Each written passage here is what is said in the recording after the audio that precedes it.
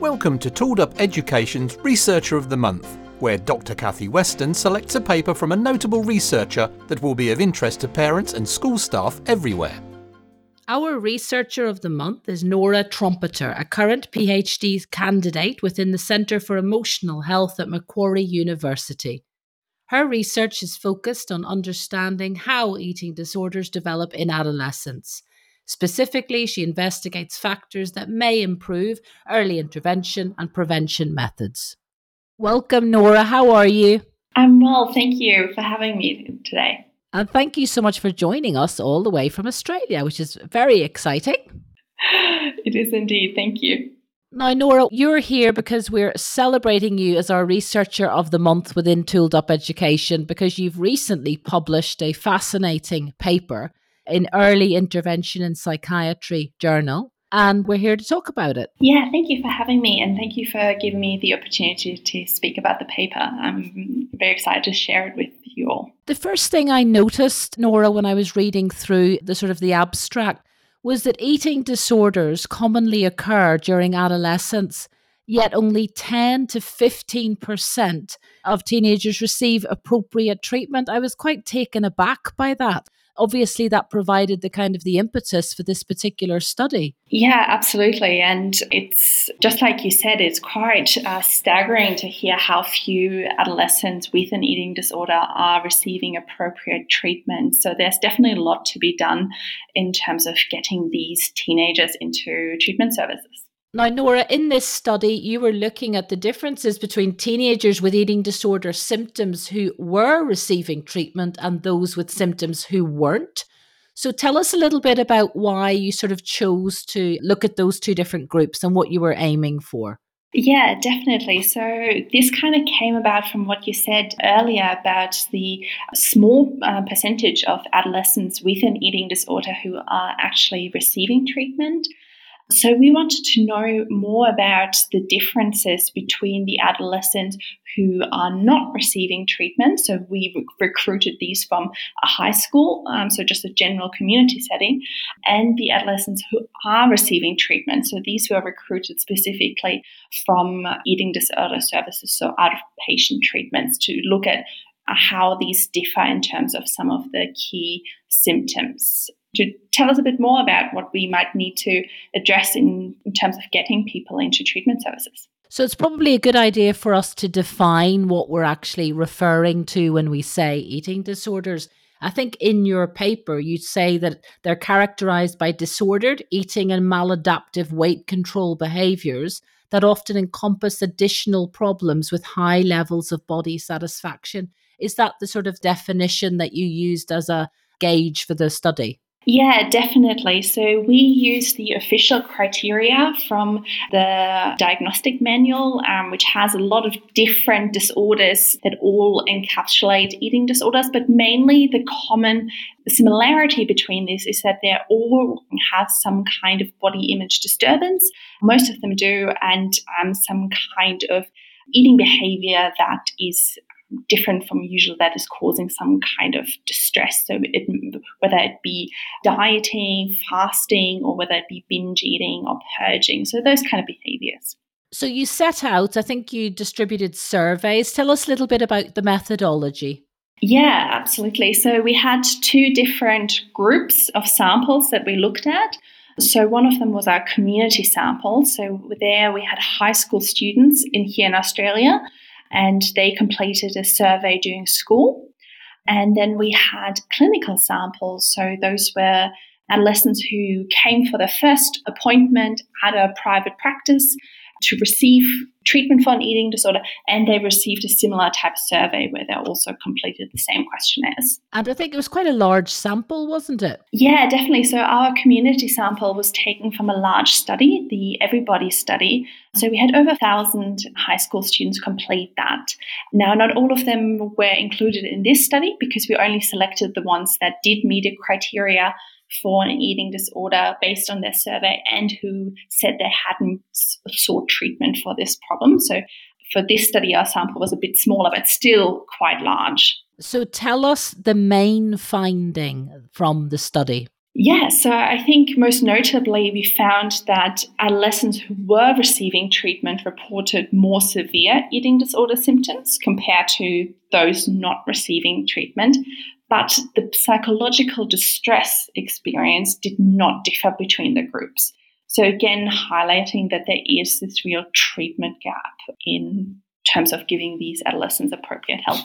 So, I mean, basically, if people are in high levels of distress in terms of the physical symptoms, they will seek help. But there are sort of earlier red flags, I think, that are potentially being missed. That's sort of implied by your study. Yes, definitely. And also, what it's showing is the degree to which these are experienced. So, in our study, what we found as well that a lot of these behaviors and eating disorder symptoms were experienced by both groups, but that the adolescents who were in treatment had higher levels of these kind of behaviors or symptoms. So to say that it's probably they're only getting treatment once it gets to a more severe stage.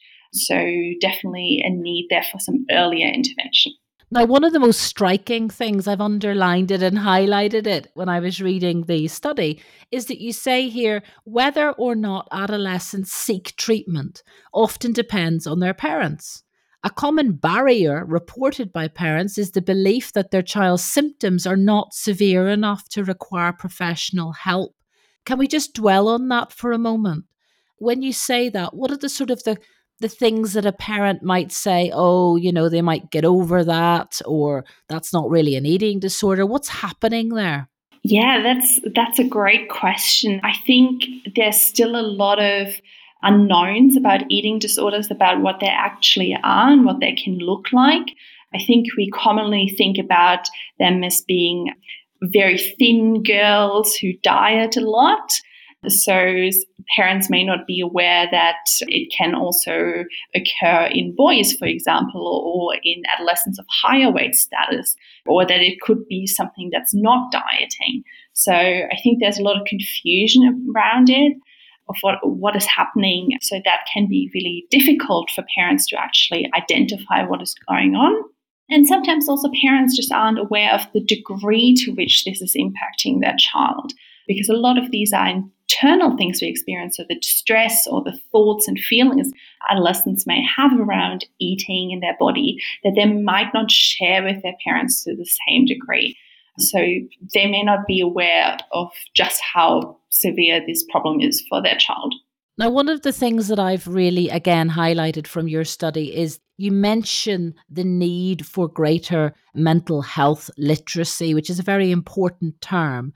And we've just referred to some of the things, that people aren't aware what is or isn't disordered eating behaviors.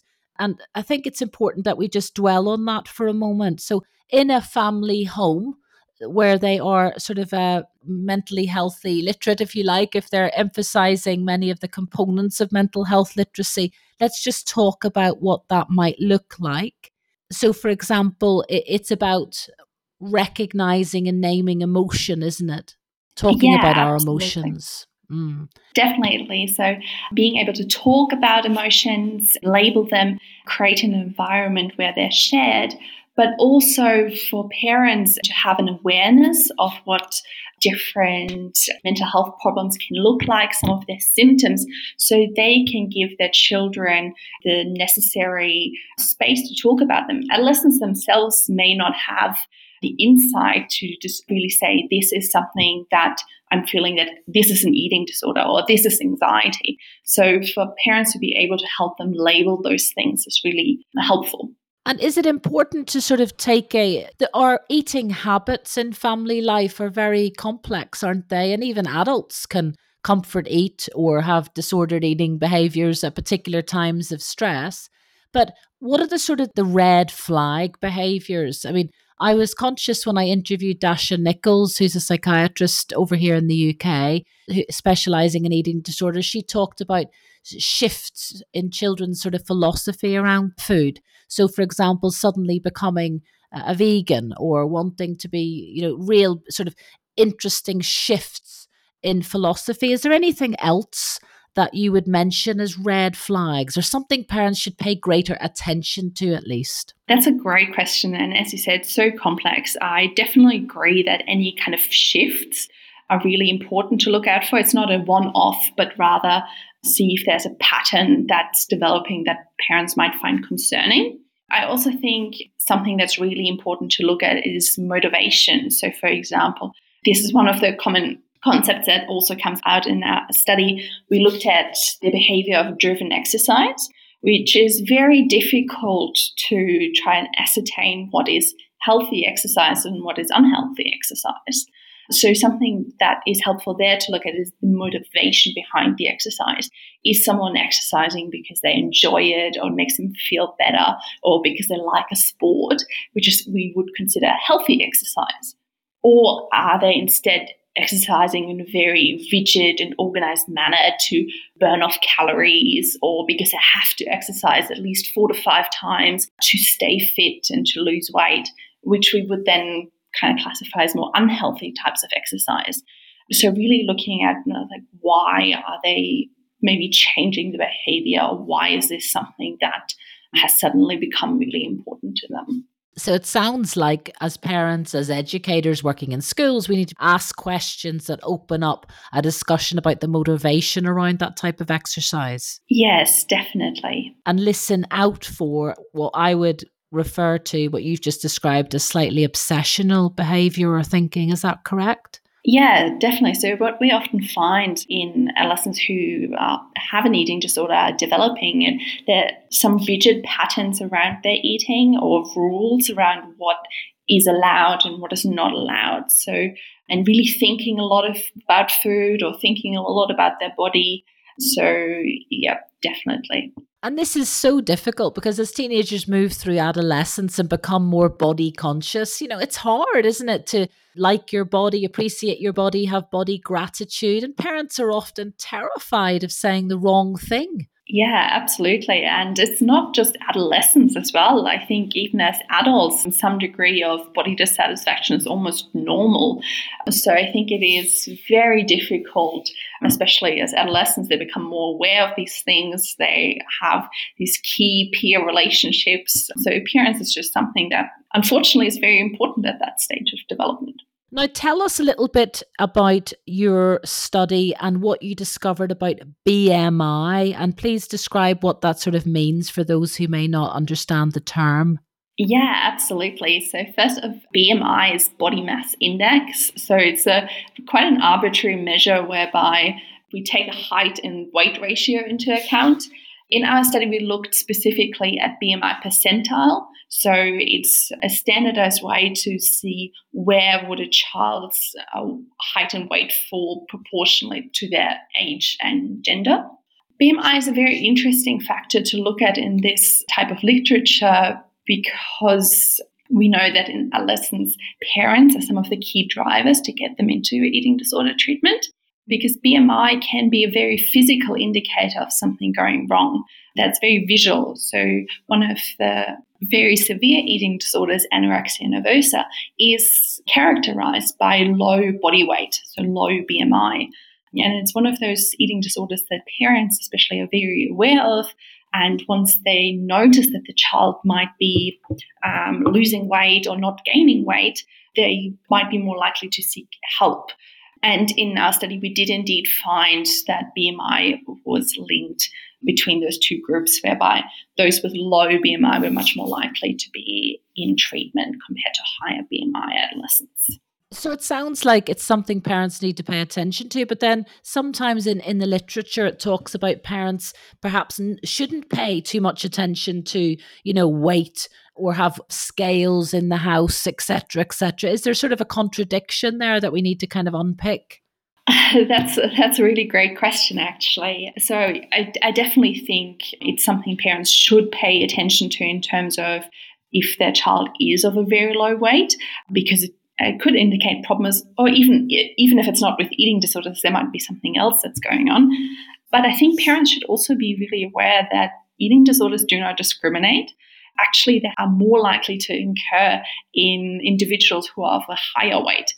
So I think it's one of those things where we are actually quite good at picking up eating disorder problems in low weight individuals, but we aren't as good yet at identifying them in normal weight or also higher weight individuals. So I think that's something important to be aware of. And presumably, Nora, you can imagine that it's harder to identify these sorts of eating disorders in boys for all sorts of reasons. I think that, if you see your teenage son exercising out in the garden every evening, it's something most parents would kind of welcome and keep taking an interest in their diet. They'd probably welcome it. They wouldn't have the alarm bells. Yeah, definitely. And there's still a lot of stigma around eating disorders in boys and men as well. We haven't really developed a lot of mental health literacy around eating disorders in males. So that's definitely problematic. I think, again, here's something that parents might find helpful to look out for is the same kind of things that we've talked about already, is change in patterns and really looking at motivations. So, for example, one of the key differences between boys and girls is that boys are much more likely to be concerned about being muscular rather than just being thin, which is a more common desire for girls. But the behaviors and outcomes might still look the same. So they might still have very rigid rules around eating or exercise that might be quite similar to what girls might have just for being thin. So it might be a different goal, but the kind of behaviors and motivations could be quite similar. So it does sound, again, that it's kind of their relationship to food is very much something to keep an eye on. Definitely, yes, definitely. Now, you're part of the Everybody study, which you mentioned earlier, which is one of the most comprehensive longitudinal study of body image and well-being in Australia. Tell us a little bit about body image. What sort of impact can poor body image have on teenagers' well-being, academic performance, or social functioning? So, great question, but we know that body image is consistently ranked as one of the key concerns teenagers have. So we know it's something that's really important to them. But we also know from research that negative body image is linked to a whole range of negative mental health aspects. So teenagers with negative body image have been found to have higher rates of depressive symptoms, higher levels of anxiety. They're also at risk of developing eating disorders like we talked about. But body image can also have wider impacts on their lives. So just like you said, in terms of social functioning. So, for example, body image might lead to a teenager disengaging from a social sport or from avoiding social gatherings. So it's really something that has a very widespread impact on adolescents' life. And tell us a little bit, what do we know about the impact social media may or may not have on young people's body images? So we're still learning a lot about social media and the impact it has on body image. But I think one of the really interesting pieces of evidence that is coming out of this area of research is that the impact it has a lot to do with how social media is used. So, for example, we know that viewing images of ideal bodies, so things like influencers or trends like Fitspiration, they're really linked to more negative body image as well as general lower well-being. Whereas when social media is used in a more positive way, for example, there's some evidence that when people are looking at images linked to body positivity, that they're actually experiencing greater well-being, more positive body image. So still a lot to learn here, but I think it's important to look at how social media is used, not just how much time we're spending on these kind of platforms. And I think from a parental perspective, it's important, again, as part of that sort of culture at home where we're focused on mental health literacy, that we as parents take an interest in what our children are doing and reading and seeing online, that we are there beside them trying to help them be critical of what they're seeing and reading and just be there to develop that kind of literacy, digital literacy, if you like. Yeah, absolutely. And we know that like media literacy, like social media, can have really important impacts on adolescents. So I think that's a great lesson for parents.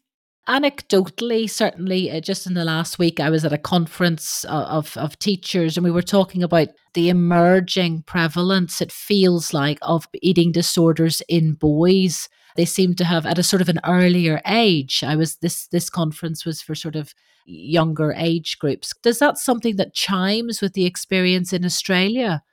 Oh, that's a great question, actually. I don't think we've looked at that too much in our kind of projects, but it's definitely something interesting to look at. And your paper that we're talking about today doesn't examine the barriers to help seeking, but we know it's something you highlight as one of the limitations. But we know that the amount of people seeking help for eating disorders is low compared to other mental health concerns. What can you tell us about barriers to help seeking, which you've learned from other projects, perhaps? Yeah, thank you for bringing this up. It's such an important point and one that I did really want to highlight, because we do know that there are lots of people out there that want help but are unable to get the right help for various reasons, or are facing barriers in getting into treatment services. And we know that there are a lot of barriers to seeking help for a mental health problem in general, just like you said, but these tend to be heightened with eating disorders. So, for example, one of the key issues with eating disorders is getting the right type of help. And unfortunately, many health professionals don't necessarily have the right training to be able to identify an eating disorder. And research has actually shown that people with higher weight and who have an eating disorder are more likely to receive referrals for weight loss, something that could actually exacerbate their eating disorder, compared to receiving a referral for eating disorder treatment. So there's still, just like we talked about, there's still a lot to do with mental health literacy around eating disorders that is really important in getting people both seeking help, but also getting them receiving the right sort of help. And it sounds as well that it's fascinating, isn't it, that perhaps patients who have dramatic weight loss are maybe more likely to be escalated into, urgent care. Whereas, as you say, people who perhaps don't look like they have an eating disorder in the traditional sense are overlooked, and their condition is totally misinterpreted. Yeah, definitely. And it's something that we know from the literature, but also anecdotally, that especially people who are of a higher weight and then have rapid weight loss can often be due to eating disorder problems, but this is not picked up or thought of as something else. And then it takes them a long time to actually receive the treatment they need. Now, I'm not sure what's happening in Australia, but in this country, we've had a big rise in eating disorders following the pandemic, which I know isn't over, but sort of post-COVID cases have been rising. And, there is a great concern about the availability of appropriate help and into treatment. Schools in particular, schools are on the front line of many of these issues, and the first people might be teachers who notice a difference in children's or teenagers' eating behaviors. What should schools be doing in terms of the curricula that they offer, the messaging that they give? What can they do? If you were running a school, Nora, what would you try and do to make sure that you're creating a kind of a culture that really can help support young people when it comes to body image and all these important issues? That's a great question. And yes, unfortunately, we are seeing similar trends here in Australia in regards to the impact of the pandemic. But even more broadly than that, I think schools actually have a lot they can do in these kind of situations. We already talked a lot about mental health literacy. So that's definitely something that can be implemented in schools, whereby schools are used to promote mental health literacy among their students. But more broadly than that, we know that body image, talking more broadly, is often linked to social and cultural ideas of what we should look like, what the ideal body is, and having this kind of desire to look like that. And often that's not possible. A lot of us can't actually look like the ideal that is being promoted.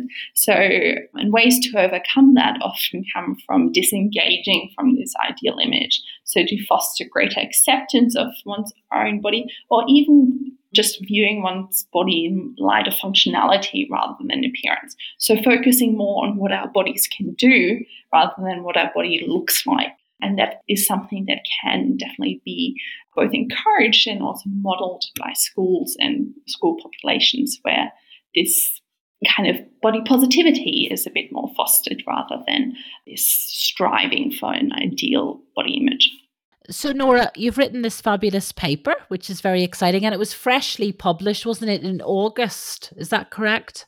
Yes. So this was just published in the issue of Early Intervention in Psychiatry. That's correct. And what are you working on now? Tell us a little bit about some of your projects. So at the moment, I'm working more with the Everybody study, which we already talked about, and trying to determine more the longitudinal relationships between these factors to really work out what is it that is driving these eating disorder behaviors, to figure out, is there something we can identify early on to help adolescents deal with these symptoms.